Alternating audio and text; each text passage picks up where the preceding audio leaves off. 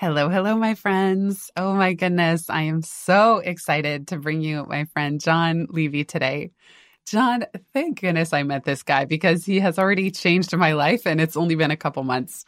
He's a behavioral scientist, New York Times bestselling author of the book You're Invited, The Art and Science of Cultivating Influence. That's his second book. He is known not just for his work in building trust, human connection, belonging, but his infamous influencer dinners. He launched those over a decade ago, starting in New York City. They were a secret dining experience for industry leaders ranging from Nobel laureates, Olympians, celebrities, executives, artists, musicians. And it's just incredible and awe-inspiring, truly. It was written up in the New York Times. I'm going to put that link in the show notes. And I have now had the great fortune of attending not one, but two of these dinners. And both times, just the childlike glee of who's at the table and the big reveals at the end and the cooperative spirit of cooking fajitas together that Jon no longer eats after nearly 300 dinners. Jon, without further ado, welcome to the show. Oh my God, I'm super excited to be here. I think you know that if you had a official fan club, I would nominate myself to be president because I think you're the coolest and the greatest. So it really is a pleasure to be here. I really appreciate that. Well, I met you as a tiny Zoom square on an author mastermind, and you had a striking resemblance to my husband. Yeah, he looks like he could be my cousin. I had to do a double take. I'm like, Me too. Michael, is that you on Zoom? Is he really married to me from an alternate universe? What's going on here? So Michael calls him Cousin Jon. And Jon only spoke for 5 minutes, but he mentioned his dinners. I asked if he wanted to do a walk through Central Park, and he said, yes, as long as you walk me to Barry's boot camp, because that's one of your fitness obsessions. Oh, yeah. I like anything that when it starts, I'm like, am I going to regret this? And then at the end, I'm like, yeah, I really probably shouldn't have done that, but I just feel so relieved that it's over right now. See, that kind of audacity, I feel like that's part of your personality, is that adventurous spirit. And you're one of these rare people that actually grew up in New York City.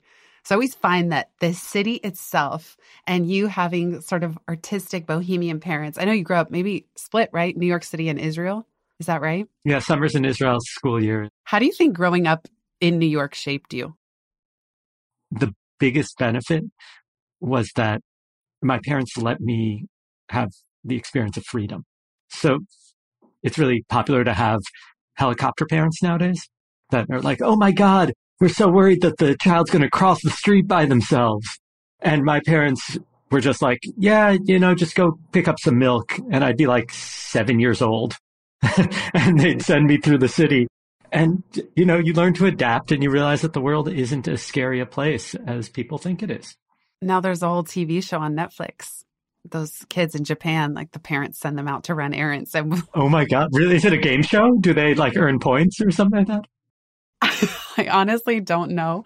We'll have to put the link in the show notes, but the whole premise is that young kids go out and run an errand and then you track them. How are they doing? But I had the same thing growing up in San Francisco. I had a key around my neck, on a string around my neck. And it's just kind of wild to think about the free reign that I had in a big city.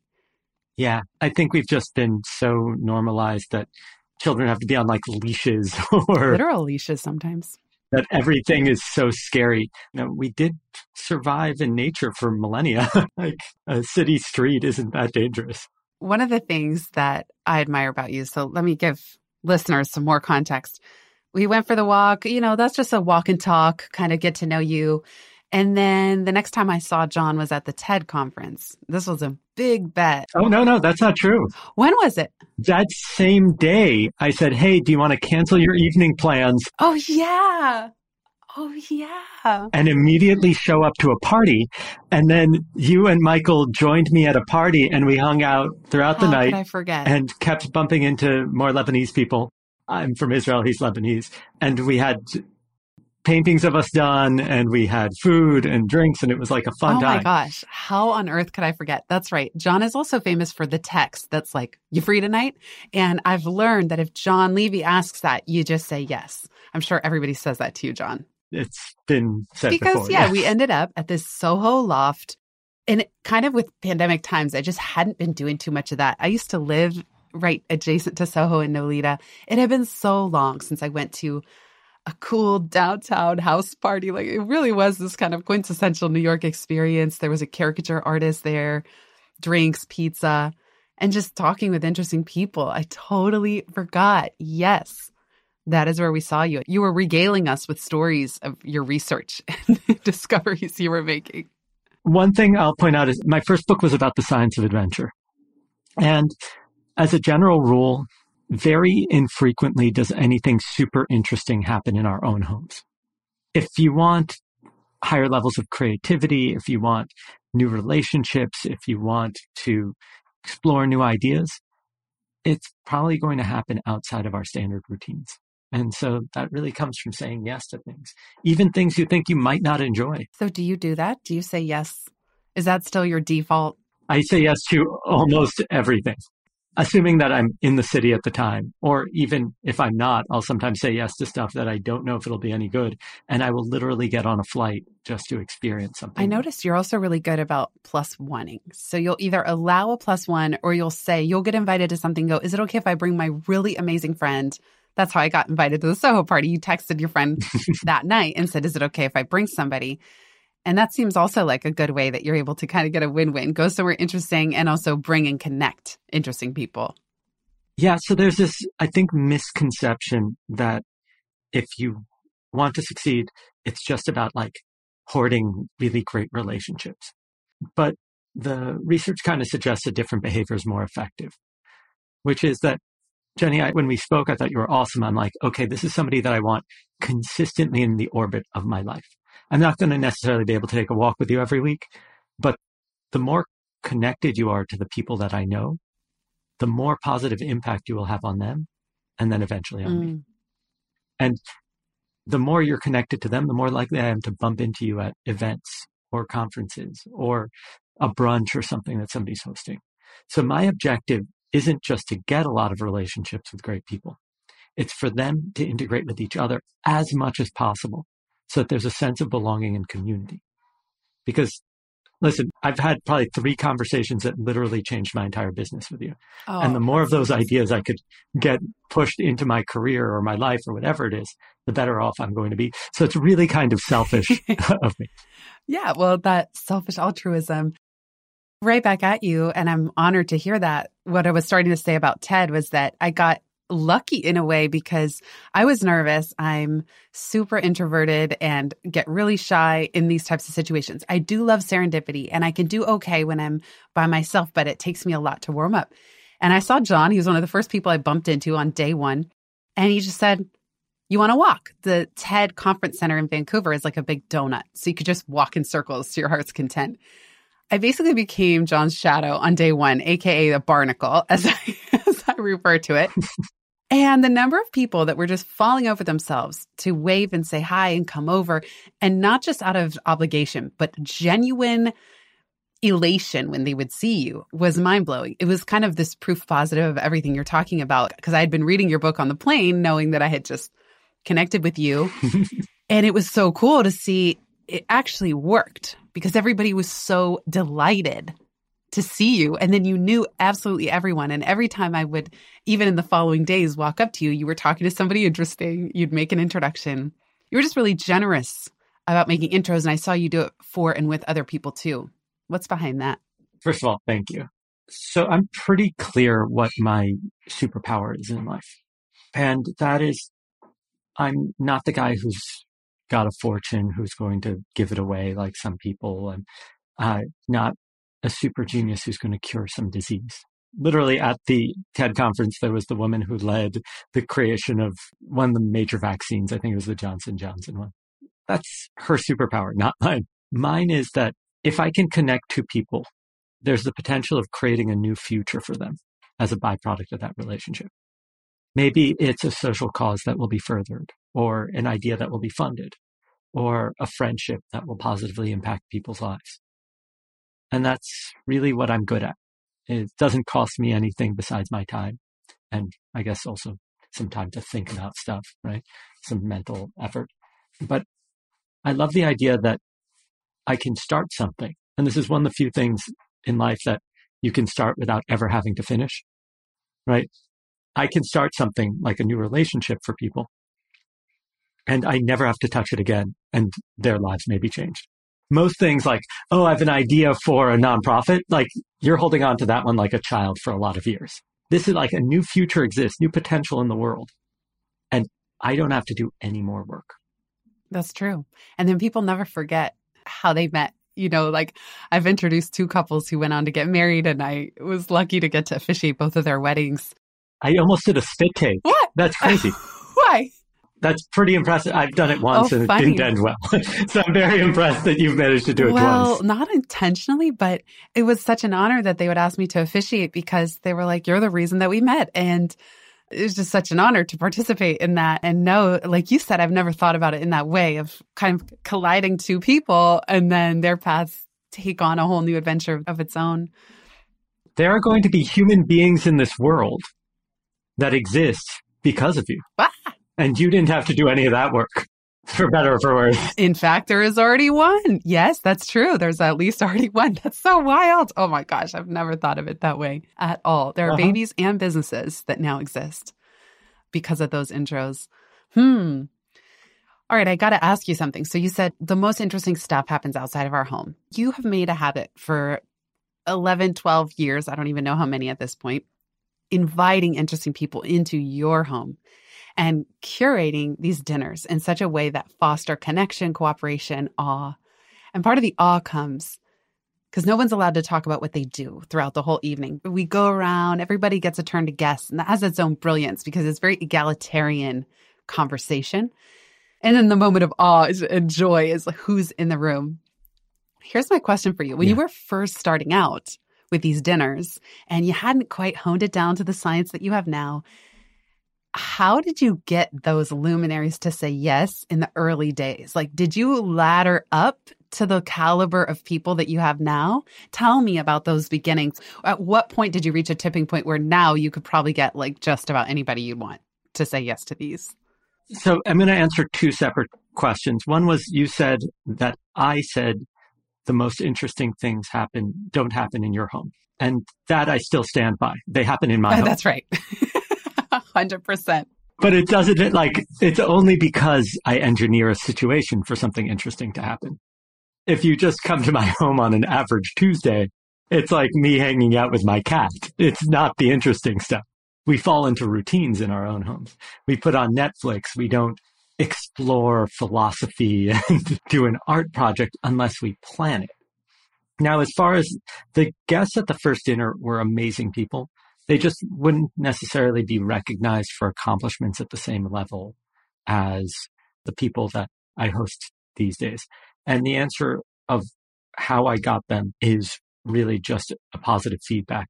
So I would host people and I didn't know what I was doing. And then months later, I'd host another dinner and I would ask for recommendations. And sometimes I'd recommend people. And as I'd figure out how to talk about what I'm doing, I'd then see people at events and I'd say, hey, I hear that you're a really accomplished writer. You've won an Emmy for the shows that you work on. I run this secret dining experience. Would you be interested in participating? It's completely free. Yeah, they'd say yes. And so I'd collect email addresses and then I'd keep doing it. And then I realized that I'm working way too hard. And Jenny, this is very much out of your playbook. I created a kind of standard operating procedure for how to find and select potential dinner guests. And then I hired a team of researchers spread across the planet on Upwork, which is a place where you can get virtual assistants. And they literally went around and researched people in every single industry. There were very specific criteria of how to do it. And then they would put these lists together. And in the early days, I would approve or not. But then I realized that I actually don't even know who's important in any industry. So we outsourced that as well. So eventually what we ended up with was a potential guest list of thousands of people. And here's what's really interesting. Most people's email addresses are super easy to get a hold of. Super easy. What's the difficult part is seeming credible enough that people would actually want to open the email. Yeah. We'll be right back just after this.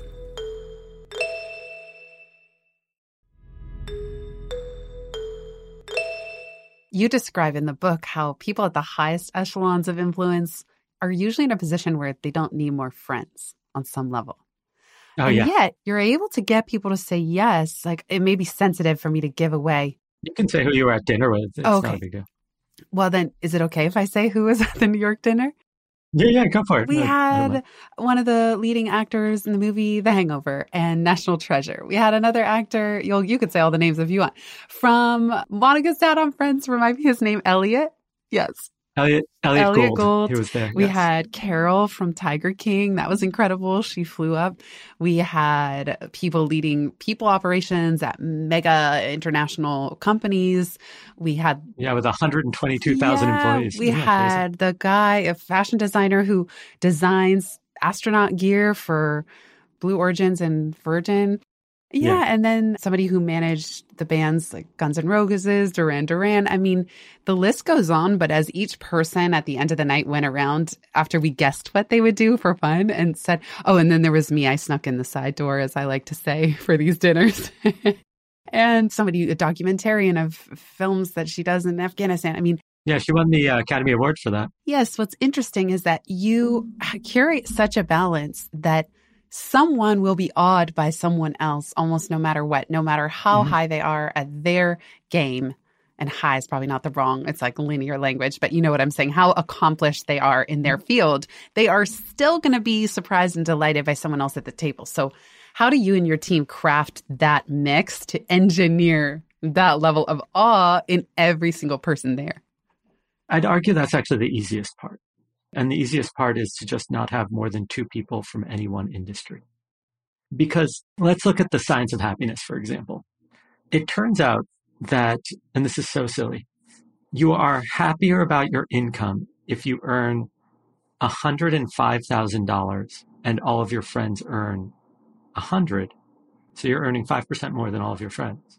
Than if you earn $10 million, but all of your friends earn $50 million. And so the key in my mind is if that's natural for us, for everybody, right? That's just like the general state. Then I want to put people in a position where they can't compare themselves to other people. If it's all authors, then J.K. Rowling's going to beat us all, or Malcolm Gladwell, and we're not going to feel happy with ourselves.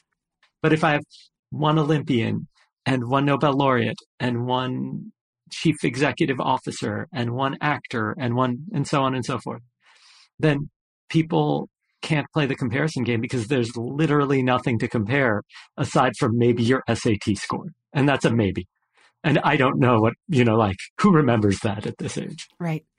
See, it's also interesting. One thing I noticed that stood out to me about your dinner, I've attended Jeffersonian dinners, let's say, where there's a topic we're all discussing, like freedom.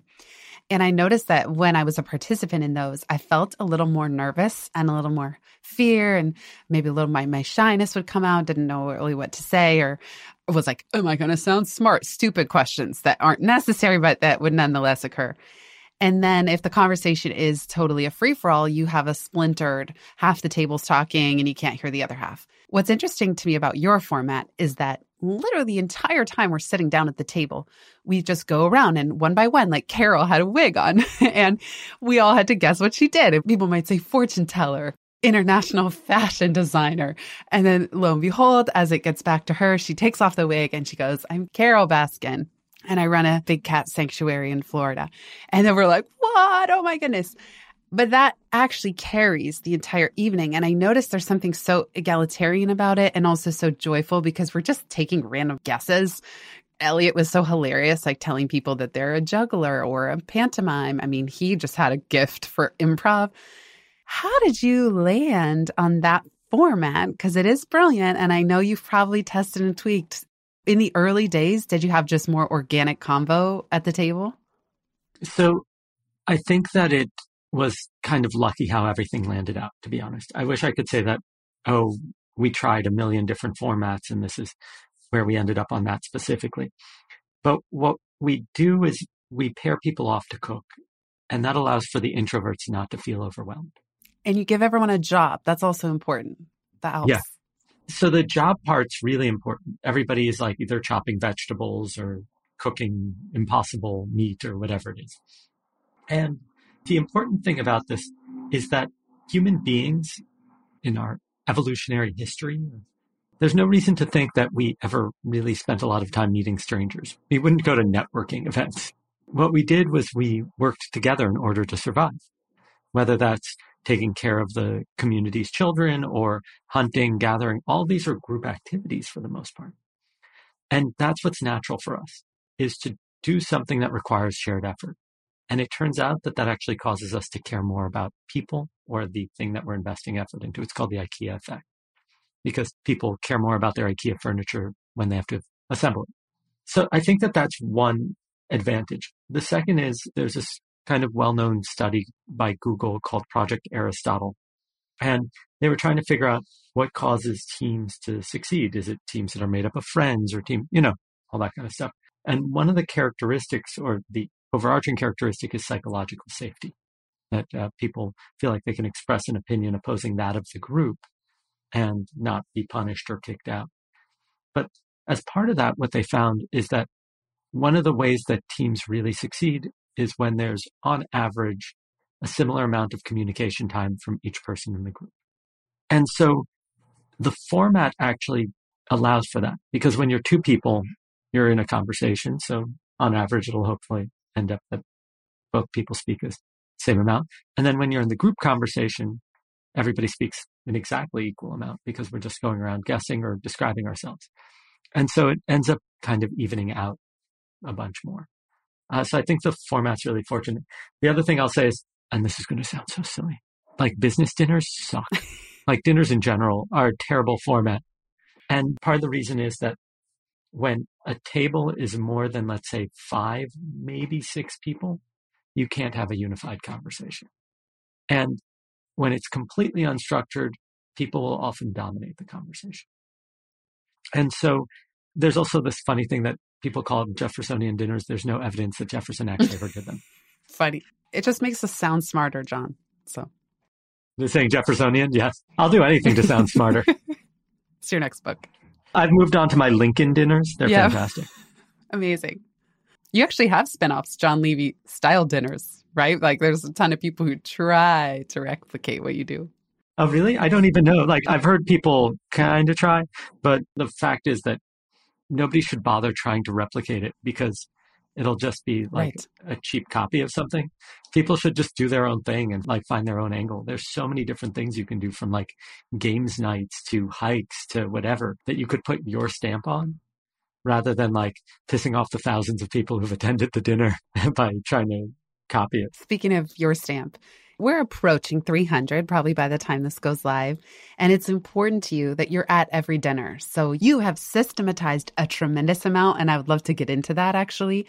But also the one part that you haven't delegated, automated, systematized is having a stand-in. And so tell me what's important to you about still being present at every dinner that happens, and not, for example, hosting twice the dinners, but then having a friend who's the co-host. I think the question is, what are we trying to accomplish? And for me, I'm trying to accomplish a community built on relationships. And so if I'm not actually connecting with people, and there isn't at least some thread of connection between people, then it becomes just another kind of like cool event you can attend, like dinner in the dark.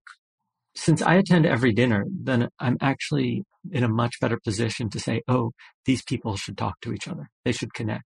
So that the density of relationships and the strength of them become greater.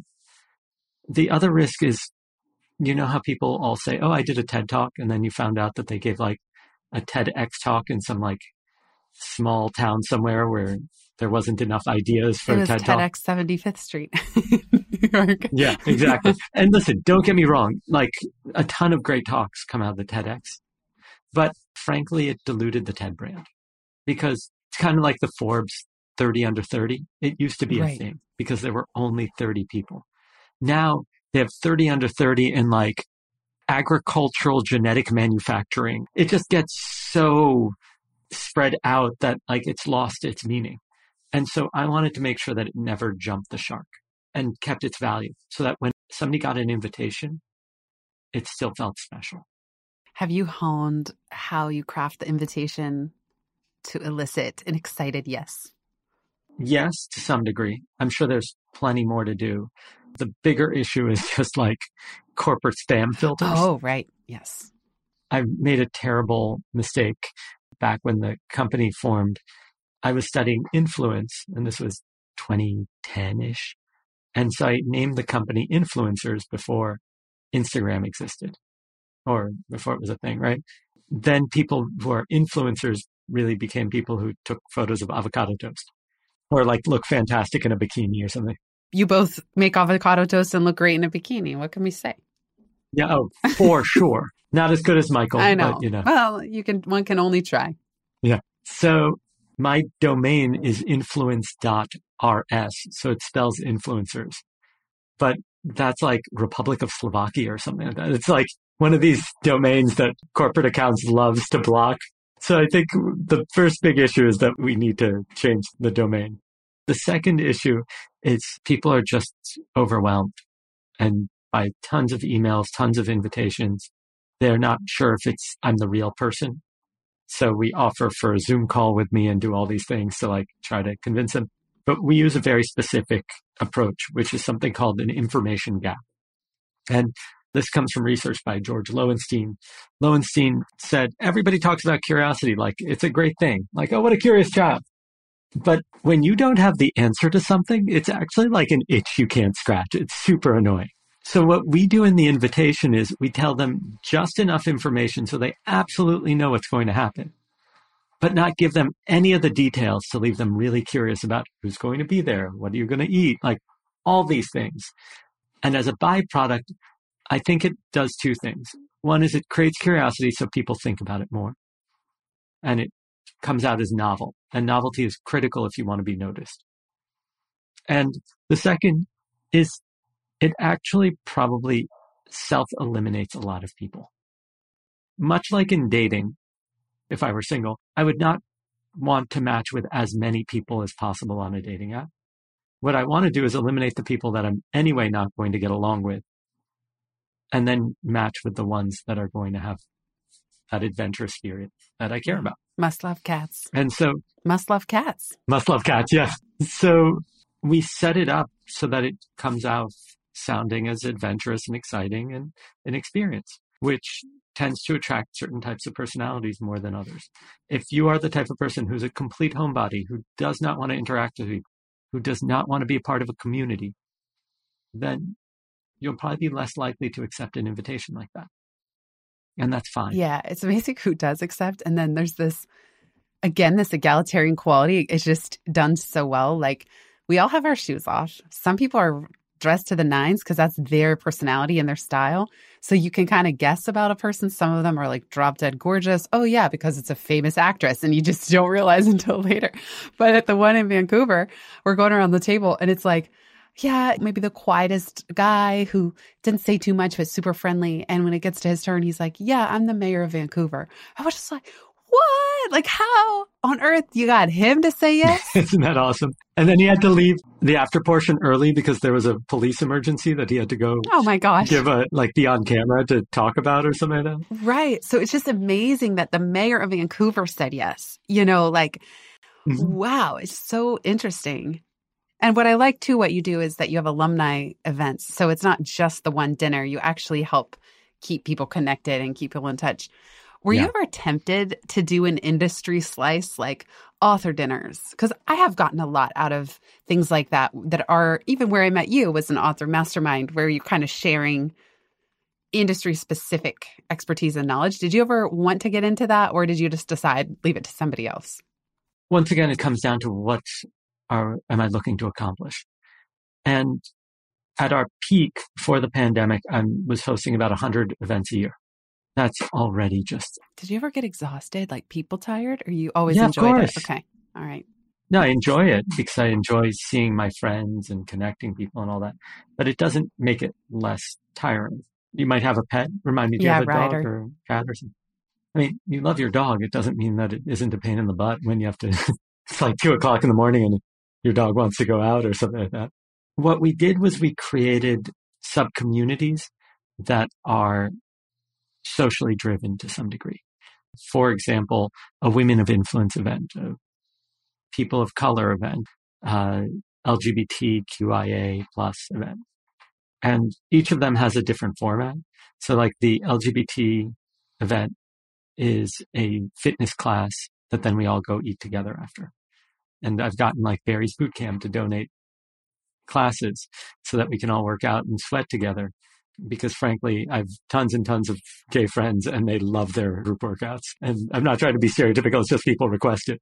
Whereas the Women of Influence event is I show up, I welcome everybody, and then I leave like 15 minutes in because I shouldn't be in the room. I'm a guy. And they manage the conversation. And that's the way it should be because these women are far more successful than I am. They don't need me managing anything. I like that. But I will provide the platform to bring them together. Yeah. We'll be right back just after this.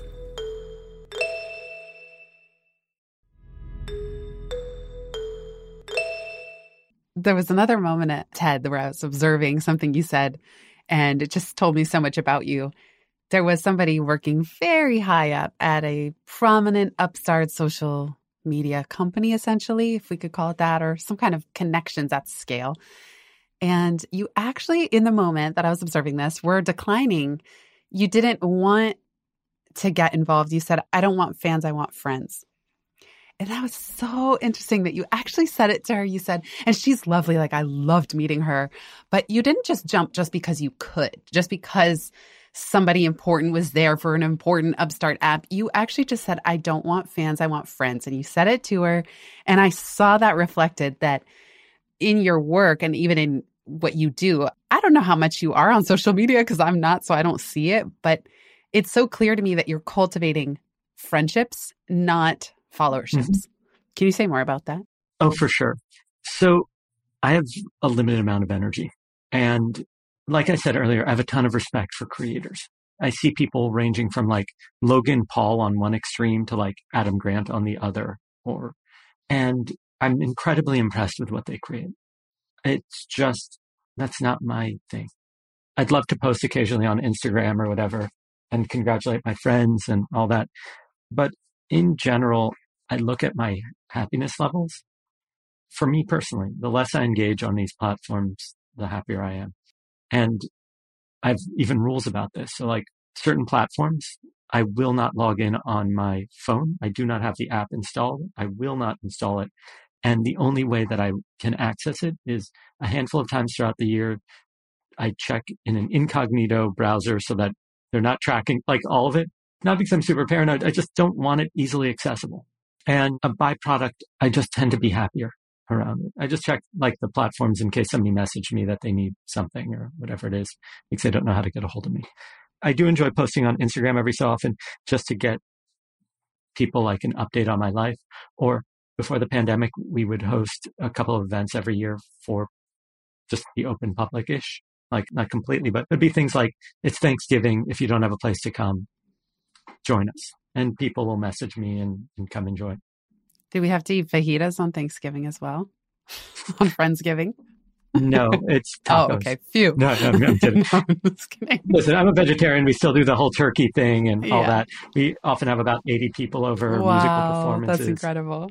But I think the question is, why would you be on social media?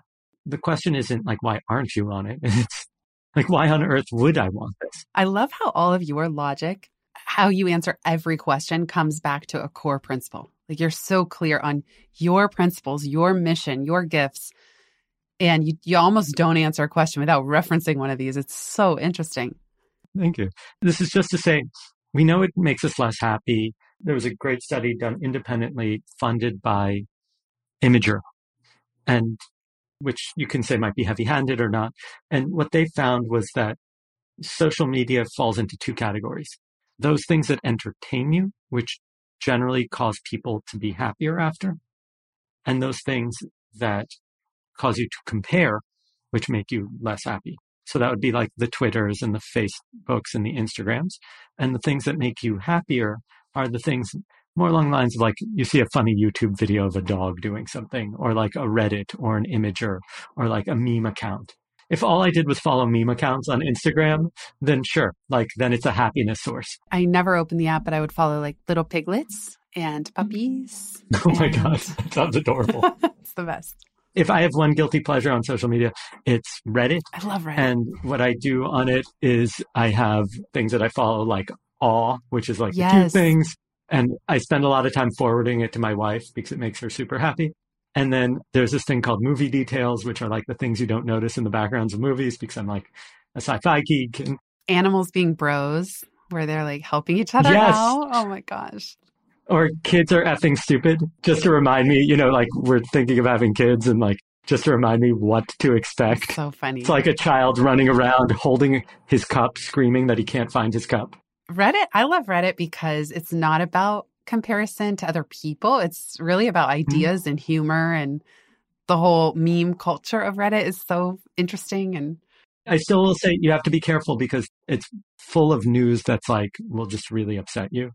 So be warned because the algorithm still, I know. we're human. We have a loss aversion. Yeah. It's what'll cause us to engage. Okay. Speaking of kind of a love-hate software and tool relationship, probably one of the number one questions that I get are people who ask me, do you use a CRM? If so, which one? And I really enjoyed our walk and talk because you were telling me about how you've built out your CRM, so customer relationship manager. Just the phrase alone annoys me. So I did create one in Notion that I call KIT, yearbook style, like who I want to keep in touch with. Very cute. Yeah. Have a neat summer, Jenny. Would you have a neat summer? Yeah, exactly. Yeah. Oh my gosh. Oh my gosh. I forgot all those little phrases. You have a database and you seem to be using it well. And I'm just wondering if you can tell us a little bit about this for people who are CRM curious or reluctant. Who could, yes, who could use one? How are you using yours? Like, it seems that you have crafted it to work with you and for you and not just be this cumbersome beast to like robotize all your relationships. This goes back to that previous concept of like, what is it that you're hoping to accomplish from it? And for me, I didn't want to robotize my communication. In fact, in my communications, sure, certain things are templated even in my personal inbox, like quick links for my calendar availability, things like that. But I actually will often avoid using that just so that all of my communication doesn't sound copied and pasted, and that so people don't see multiple emails from me over the course of months and go, didn't he say the exact same sentences? I know it's more work, but I do that's worth it in a lot of cases. So this is how the system works. We built on Salesforce. I think it's a great platform. And we have a research team that actually uses Google Docs to research all of the potential people for dinners. The tabs are separated based on industries, and I don't even know how it works these days because I don't get involved. I have a head of communications who I hired that just manages this for me. They are highly educated, they are smart, they are good, and they manage all of the virtual assistants. I don't even need to talk to them, although occasionally I'll just send them like holiday messages and stuff like that because it's important for people to feel appreciated. And they will do the research. They'll find lists of like the, people who won the Nobel Prize that year or the Academy Award or whatever it is, and they'll fill it out. And then we'll get people to review them, give us the thumbs up or thumbs down, and then they go into our system. Once they're in our system, they're categorized by industry, source, and gender they identify by, all that kind of stuff. And last but not least, the city. And then when we open a dinner, the algorithm randomly selects X number of people from that city. It's usually about 220, I think, is what it used to take to fill a dinner. I don't know exactly what it is now. And sends out the invitations. It's all like like it fills out their name and all that. Is that the case? You message 220 to get, say, 15 RSVPs?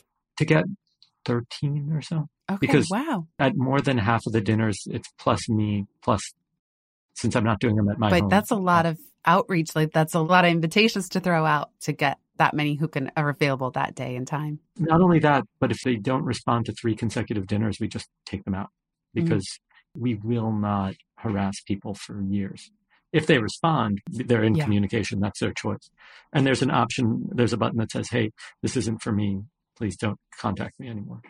And we 100% respected. The system is built to block that account from ever getting, and we do consistent reviews to make sure that there's no duplicates of people. So we haven't inputted somebody who's already in there and then suddenly they're getting invites even though they didn't want them, all that kind of stuff. So once somebody selects a date, our team confirms them to make sure that there's the diversity and everything for the dinner. And then they get an email asking them to confirm that they have the details. So it's not just them receiving it, it's a confirmation of receipt. And at that point, we're confident that they'll attend. And so once somebody attends, they can be invited to future events. And we also tag people based on, oh, this person's a journalist, this person's a CHRO. That way, when we want to introduce people, we go, oh, you should speak to this person. And we type in Academy Award winner, and all the Academy Award winners load and we can, or philanthropists, and then we can access them. So that's kind of the basics of it. Awesome. Okay, last question for now, because we might have to do a part 2. If you could give listeners one piece of homework, I don't even like to call it that anymore, but if you could encourage them to get out of their comfort zone and do one thing around all this, what would it be? Right now, we're dealing with a loneliness epidemic. In 1985, the average American had about 3 friends besides family. Now we're down to about 2. And human connection and trust and belonging are really the great predictors of the things that we care about, from human longevity to company stock value, profitability, team success, like anything we actually care about. Which means that if I could encourage you to do anything, it's to reach out to people and invite them for a walk. Like if you're not an extrovert, great, one person, one walk. Like these things have a profound impact on your life. And if somebody invites you to something, say yes, because the magic is going to happen outside of your home. I love that essentially the 2 a.m. principle is about saying yes, and then you're invited is about sending the invitation. Like two sides of a coin. Your book really inspired me. I know it's so funny, like I can't quite call it creepy. I have the podcast as my excuse, but I get to kind of read your book and the research while getting to know you. And your book really inspired me. It opened a loop in my mind of what can I invite people to and how can I make it my own. I used to do picnics in the park for entrepreneurs in Central Park or when the weather was nice, and I just stopped doing it. And so what do you have? Well, he's showing a tattoo right now. Oh, no, I was showing a tattoo that's a clock because I got to go. Me too. Oh my gosh. I know. Well, we'll have to continue. Thank you so much, John. What a joy. Jenny, always a pleasure. Everybody, be sure to check out You're Invited, The Art and Science of Cultivating Influence.